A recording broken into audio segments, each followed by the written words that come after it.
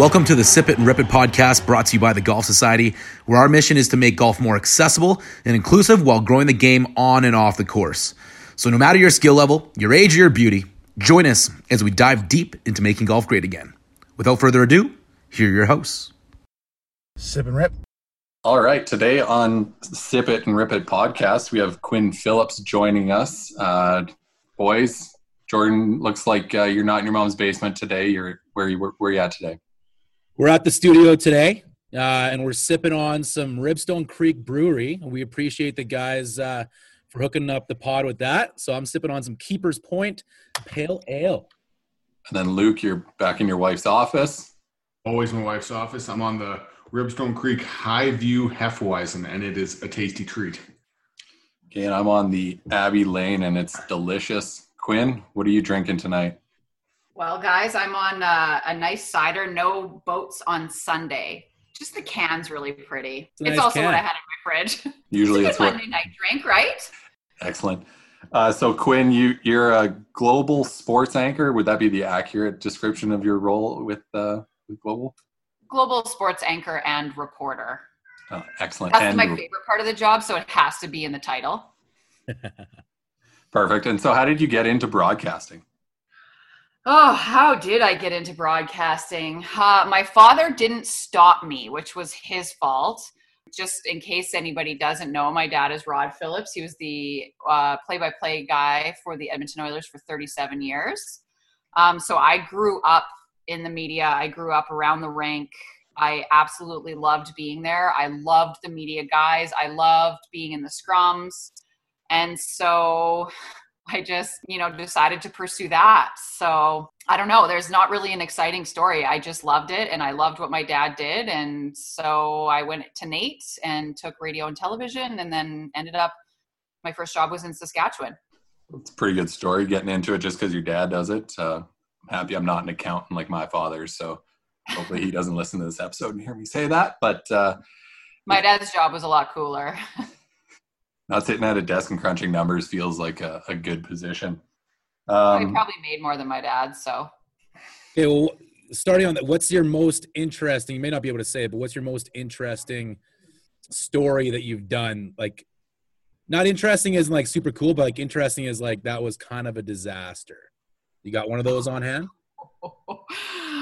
Okay, well, this one is very embarrassing. So my first job was in Yorkton, Saskatchewan, and you go to the small towns to make the mistakes. Anyways, I was covering sports and news, and I was covering the Melville Millionaires hired a new coach, and I did a whole story on Jamie Friesel.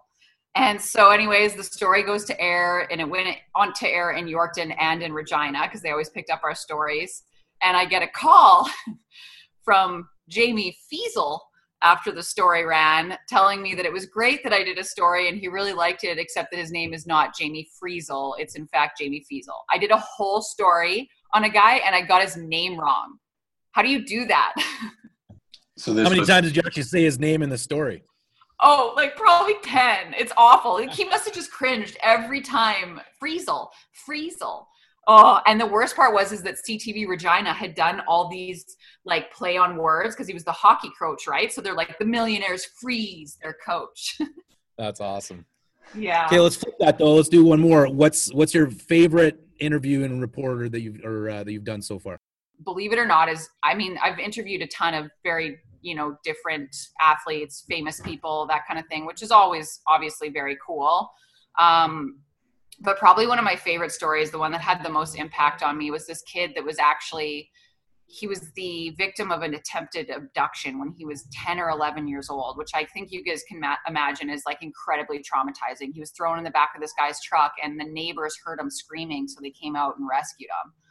Obviously just he had severe PTSD and his anxiety was so high before the interview, but I didn't even think he was going to be able to do it. And he did. And he told a story and I had to fight tears the whole time. And he just talked about overcoming his anxiety. And as somebody who suffers from anxiety, I just felt like a real connection with him. And I think to the end of my career, that will be one of my favorite stories just because I thought he was so brave and just it's just somebody I connected with deeply. Yeah. Yeah, that's got to be being able to talk to so many different people every single day or every single week. You get to see so many different perspectives and viewpoints of people's lives and how they've interacted, whether it's through sports or not sports, right? So that's pretty cool. Yeah, and I've forgotten more than I've done. So, Right. I feel bad. I'm sure there's been some really impactful ones. Pierre, sorry, I'm sure it was impactful. Oh yeah, for our listeners, we were chatting about this before. Pierre actually was interviewed by Quinn like 14 years ago, and Quinn obviously wasn't memorable though. Nobody remembers. Forgot about him. So Quinn, after your stint in Yorkton, Saskatchewan, yeah. Growing up in a city like Edmonton, where your dad is the voice of the Oilers and all that stuff, how did your career bring you back to Edmonton, a town where you grew up and listened to your dad on the radio every other night in the winter? I actually didn't listen to him enough. I'll be really honest. I probably listened to him less than all you guys. My path was kind of interesting because I went to Lethbridge after, and then I was in Red Deer. And I actually left the industry when I was in Red Deer and went into communications and media relations. Never thought I'd go back to media. And then an opportunity came up at Global totally randomly. And it was just a fill-in, and then it ended up turning into full-time. And like I said, I never thought I'd go back. And then I ended up coming back to a job in Edmonton, doing sports in my hometown. It was very lucky. I'm almost offended that you left communications, but whatever. Is what it is. It was really fun. I really enjoyed it, she says, shaking her head. Some days are better than others. 100%. Yeah. There are good days. So just shift gears because it is the Sip and Rip It podcast, and we do talk about golf here occasionally. So how did you get into the game of golf? Because we see you out there all summer long. It seems like a natural fit with somebody whose dad was in the sports industry, and I'm going to assume you played a lot of sports growing up. But how did you really find the game? And then it seems like you still really enjoy it. So yeah, I'm obsessed with it. My dad's mom was an avid golfer, like big time in golf. And she had a club in my hand when I was really young, which I feel very thankful for because it definitely makes swinging a club a lot easier than picking it up when you're in your 30s. Didn't play a whole ton though when I was a kid because my parents actually didn't golf, which is too bad. Like I would go with my dad like maybe once or twice a year. And go with my Nana maybe like once or twice a year. But that was it. And when I really started to get into golf, it's so funny because I've always been able to like hit it fairly well without like taking lessons or anything like that, but obviously not consistent, still not consistent. But, I remember I used to go once a year with my dad and just get so frustrated. And he kept telling me, Quinn, you're not going to be good if you don't play enough. Like you have to play more. And then one day just a switch flipped and I just turned everything into practice and trying to like learn what I did wrong on a shot and not be angry that I missed a shot, but think, okay, I definitely lifted up there or I hit it off the toe. So what did I do there? And that totally changed everything for me. Still get frustrated, but I still just try to look at everything as a lesson and trying to figure out what I did wrong. So how often, like how many times a week are you usually playing? Like ideally, how often are you going out? Oh, ideally I would go out 2 to 3 times a week. That's of course like ideally I would go out 5 days a week. Good answer. But that job thing gets in the way, which is super disappointing. So I'm usually out like at least twice a week on my weekends. I'm lucky my weekends are Thursday, Friday, which are really good days to golf because they're not crazy busy. So for you growing up in the game and being involved in sports a lot, and what's the value for you for being able to know how to golf and how that relates to what you do for work? Is there a lot of relation there? Yeah, there definitely can be. That is a good question. I mean, on one side, there's obviously the charity golf tournaments that we often get invited to as celebrities, as I put that in finger quotes, because I don't tend to consider myself a celebrity, but we get invited to those. So it's definitely nice to be comfortable on the golf course. You can say yes to more of those and you don't feel like a burden going to those if you can kind of maneuver around a golf course for sure. Obviously like an understanding of golf makes it easier in my job as well. Like when I do stories and stuff like that, I certainly feel much more of a connection with golf because I do understand it because I play it I never played hockey. So I have to be honest, there's times when I'm asking hockey players questions that I actually don't really know if I feel right asking them because I never played it. Whereas golf is very different because I do play it. So that certainly helps, I'd say. So I guess for your perspective, like how can women get more involved in the game and benefit from playing the game? I was worried about this question. It's terrifying as a woman to go out there because there's usually so many men out there, but it's empowering for everybody that plays golf. But when you hit like just like a pure shot, or you hit like or you drain a great putt or something like that, it's just, there's like no better feeling on the planet, and golfers can understand that. And I think that like women could be so proud of what they can do on a golf course. Also for women, it's like, I mean, it's great socially, obviously. It's interesting. Like my mom has a large golf group. There's definitely that age group that golfs, but my age group, I really struggle to find people to golf with. So yeah, I mean, I'd love for more women to play and be really comfortable out there and want to go out all the time. I don't know if that answered your question. I kind of found that one a little tough. No, we'll dive deep, but no, it's a tough question, but an important one too at the same time. Okay, so in kind of expanding on that, what is something you want to see change in the game of golf that you find could be that could help more women get on the course, or just help the common golfer in general to feel more comfortable on a golf course? Okay, so I actually thought about this one before I talked to you guys, and forgive me if courses do actually do this, but I think it would be so beneficial for courses to have even just one day a month where it's just beginner day. And so the people that go out know that it's going to be a 5-hour round because the people in front of them are taking 12 swings, in the fairway and 5 putts. But you're giving people a chance to go out and not feel the pressures of golf, because there's that pace of play pressure.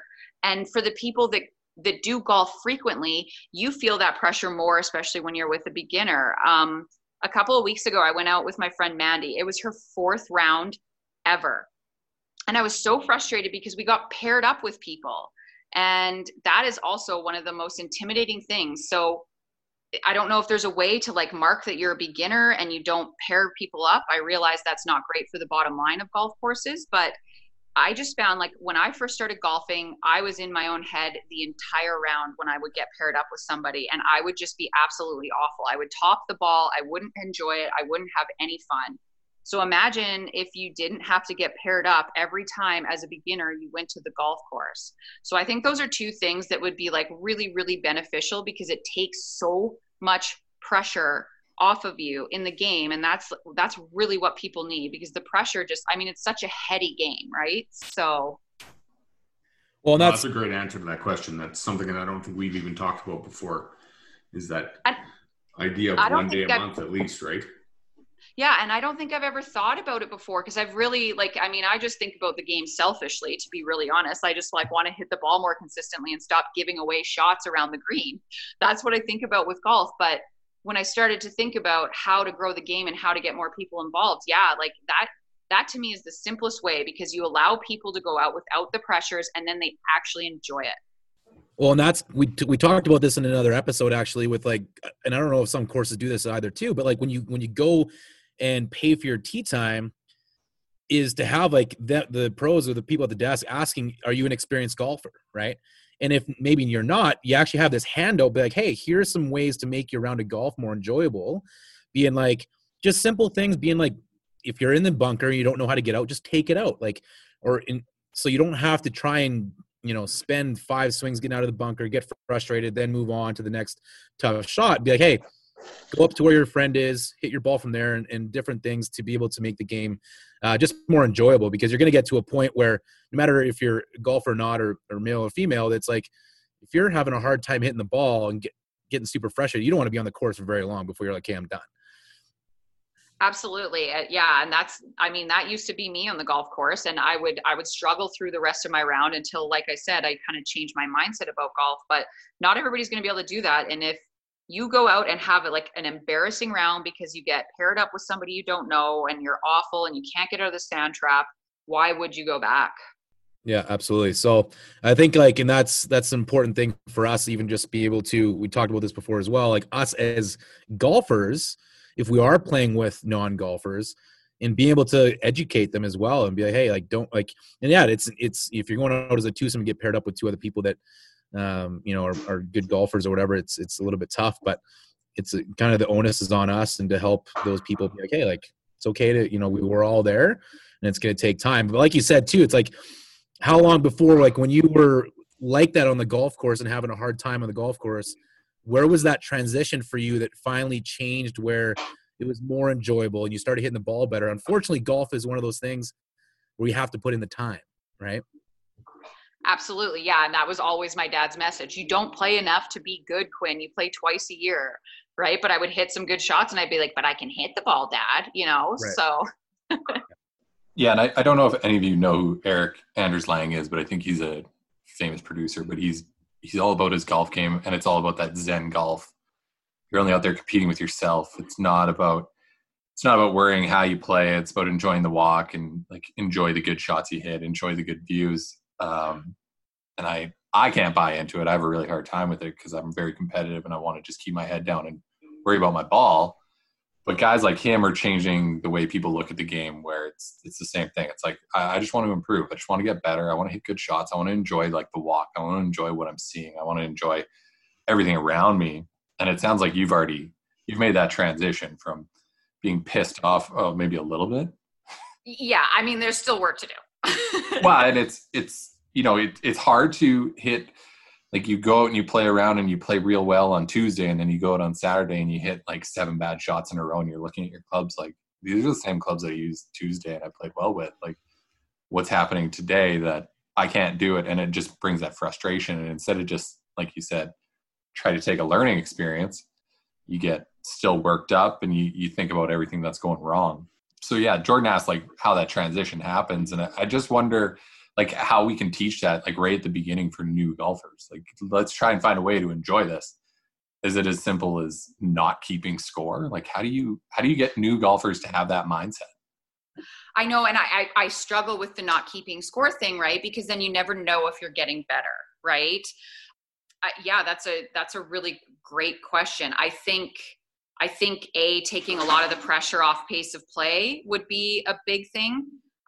Because you're not worried about the people that are just standing there behind you, right? So, I mean, during COVID, they've definitely broken up the groupings a lot more, and but it's still maybe not enough. Because, like I said, when I went out with my friend Mandy, we only played 9, and I think it would have been a pretty rotten 18 if we'd played 18. Because, I mean, she would miss the ball more than she actually hit it, and the poor guys with us, one of them was on the Canadian junior national team. I was like, this couldn't be a worse pairing for us, But yeah, just getting people to have fun, how do you get people to do that? Right. So, I know for me, like that switch flipped. One of the other things when I golf with people that are really good that I'm really nervous about, I ask them everything before I hit a shot so that it kind of just, it takes a bit of the pressure off in my head for sure. Yeah, that's a good workshop, how to make sure that people have fun on the golf course. When you mentioned getting paired up with groups, and I don't think even if you're experienced or if you're not experienced, you still don't enjoy getting paired up on a regular basis with people. Like sometimes it's fun. But for the most part, being paired up with complete strangers on the golf course takes away from so much. The worst is when you're a group of 3 and they pair you with the single who's a walker, who's like a 3 handicap. And that guy is not there for the same reason that you and your 2 buddies are there for. Yeah, 100%. And the other thing that is so hard is that if you are playing bad, again, it's such a heady game. So if you're playing bad and you get paired up with people, it is so hard to get out of that and start just like hitting shots and concentrating on your shots and not getting frustrated because you're embarrassed. Well, the one thing you mentioned was it takes away from the bottom line because they don't get to fill that tee sheet. But long term, your friend Mandy would probably want to come back more often if she knew she wasn't getting paired up early on in learning how to play the game. Yeah, 100%. I just remember she was like, we have to play with them. She was absolutely horrified, and the look on her face, like my heart just broke for her because she thought she was going with a friend who could help her learn. And then we got stuck with 2 20-year-old men, one who was on the Canadian junior national team. Like, could it actually be worse, guys? Could have been Jordan and Luke. I don't know. It's probably stuck as bad as the other people, so it wouldn't have been that bad. Quinn could probably teach me a couple things. Oh, no. I'm like a 16 handicap. It's not ideal. Well, I'm higher than that, so we're good. I could teach you how to be worse at golf. Okay, I'm okay with that.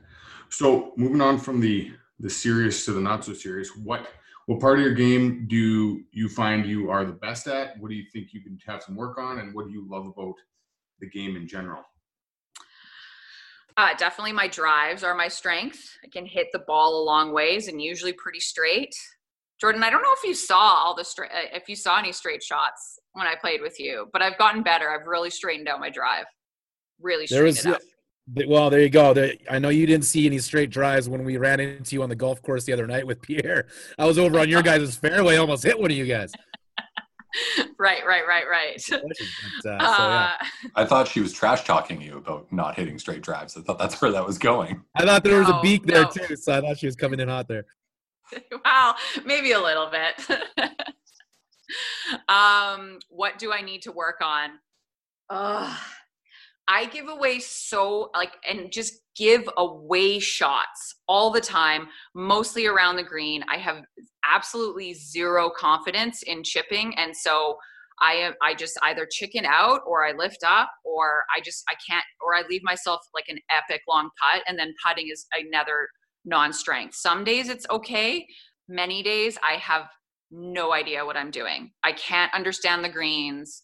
I don't understand the pace of the greens, like nothing. What do I love about the game? There's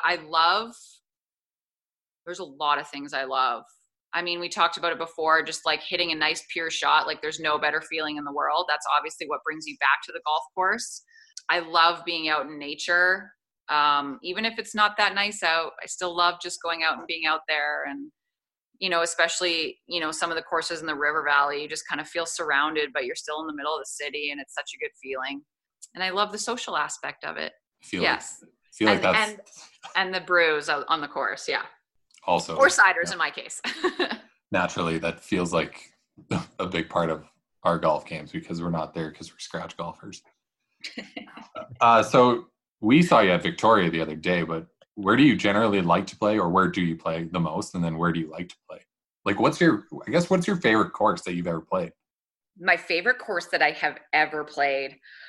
Oh, guys, that's a tough question. I really liked Mayfair. I have to be really honest. I feel very lucky. It's not like I have a membership or know a member, but the Oilers have media tournaments there. And so I've been able to play there. I did really like that course. Obviously, that's not super attainable for everybody. Public course. I really enjoyed Sandpiper the other day. To be really honest, like if you were just going to even talk about a municipal course that is super affordable, which is also another massive barrier to golf, is the cost of it. I love Riverside. It's in a bit of rough shape this year. Hopefully they get that sorted, but Riverside it's super convenient. It has its challenges because it's like all tree lined. But you're in the middle of the city. It's so peaceful down there. Like you would never be able to tell that you're in the middle of the city. And again, like it's $40 to golf there, which is, you can't beat. So kind of wrapping up, I guess for you, what are some things that you would maybe like to see changed in golf to welcome more people, get more people playing the game that you've kind of experienced over the last little while? Cost barrier, big thing for sure. A lot of people think it's a rich people sport and it doesn't have to be. That is for sure. I think like I talked about, for beginners, just having a day where they can feel safe out there would be a really, really big thing to make the game a lot more enjoyable. And longer summers in Edmonton. That's doable, right? Yeah. Get a couple of heat lamps out there. We're good to go. Yeah. Maybe we could figure out a way to golf in the snow or something. I mean, I would 100% do it. That would not scare me off at all. If to swing all winter. You just find a way to get like radiant heat under the fairways and greens. Yeah, I imagine that's incredibly affordable for golf courses, so I don't know why they haven't done it. Feel like it. And then the rough would be snow, and just don't miss the fairways. That's on you. And you can play with colored balls. You'll find it. I was playing with a guy the other day, and he had yellow, blue, red, and we were like, dude, where do you get these things from? Yeah, that's exactly what they were. Couldn't even see them in the air where they were. Could have been Vice. Luke, that was really judgy, by the way, just so you know. I know, I apologize, but it was like, come on, man. We were all giving him a hard time, and he knew it. Every time he pulled one out, he's like, boys, I got another one. Here it comes. So we want to thank Quinn for joining us here today on Sip It and Rip It podcast. Today's interview was actually brought by Connect Belts, the perfect fit belt. It's the belt that'll have you playing your best, looking your best, and feeling your best on the course. So Quinn, thanks for joining us. We really appreciate you giving us some of your time, and we'll gladly have you back on again, probably in the future. If we get past like episode 10, then we probably have you again as a reoccurring guest. Okay, well, I got my fingers crossed for you guys because I'd love to come back. Thanks for coming on, Quinn, and sip and rip, guys. Sip and rip. Yeah. Cheers. Cheers, everybody. Got a twirl on it. BK.